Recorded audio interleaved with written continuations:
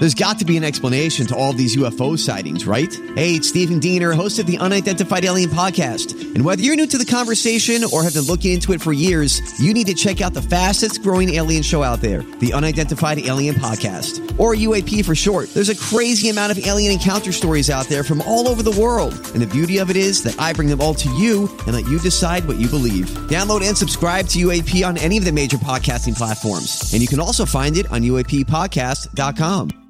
Hi, everybody. This is Adriana Trajani. I'm the host of You Are What You Read. I have the privilege of interviewing luminaries of our times about the books that shaped them from childhood until now. We get everybody from Sarah Jessica Parker to Kristen Hanna, Mitch Albom, Susie Essman, Craig Ferguson, Rainn Wilson, Amor Tolls, you name it, they come, they share. New episodes of You Are What You Read drop every Tuesday on Apple, Spotify, or any major streaming platform wherever you listen to your podcasts.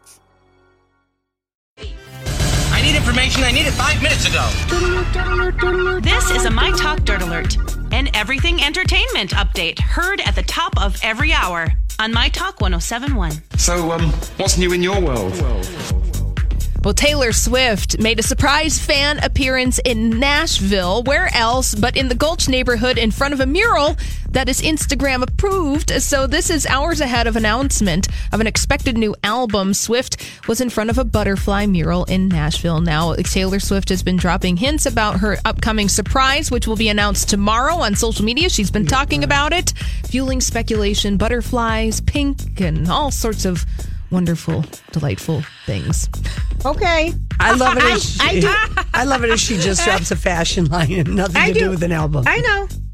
What do you think it's going to be? I have no idea. I don't know, but I think she looks cute in all these new bright colors. Yeah, she does. I think she's pretty. They look very nice. I think this is her not revenge mode with the snakes. This is her her fairy tale mode. Oh man, this is a complete 180 from all the reputation snake stuff. Okay. Yeah, it's just it's fluffy dress. I like pink and I like fluffy dresses. I like pink and I like fluffy dresses. Mm-hmm. All right, moving on from that story.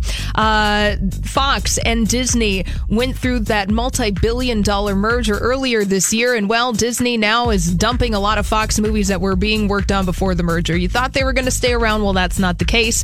A movie called Mouse Guard has been deemed too expensive to be a non-tentpole movie. Tom Hanks' new movie News of the World has been dropped. Also an adaptation of On the Come Up. They've all gotten the axe. Also, the head of Disney Films is questioning whether or not they're going to include cigarettes in the upcoming Steven Spielberg West Side Story, saying that cigarettes are not in the Disney brand.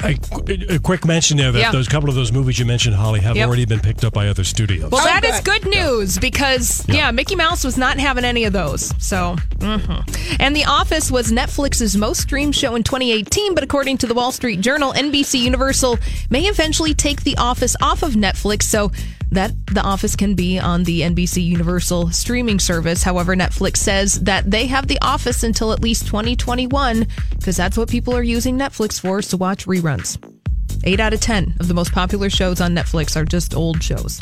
Really? Yes. So, watch something new. All right. Well, that's all the dirt this hour. For more everything entertainment, go to mytalk1071.com or download the MyTalk app.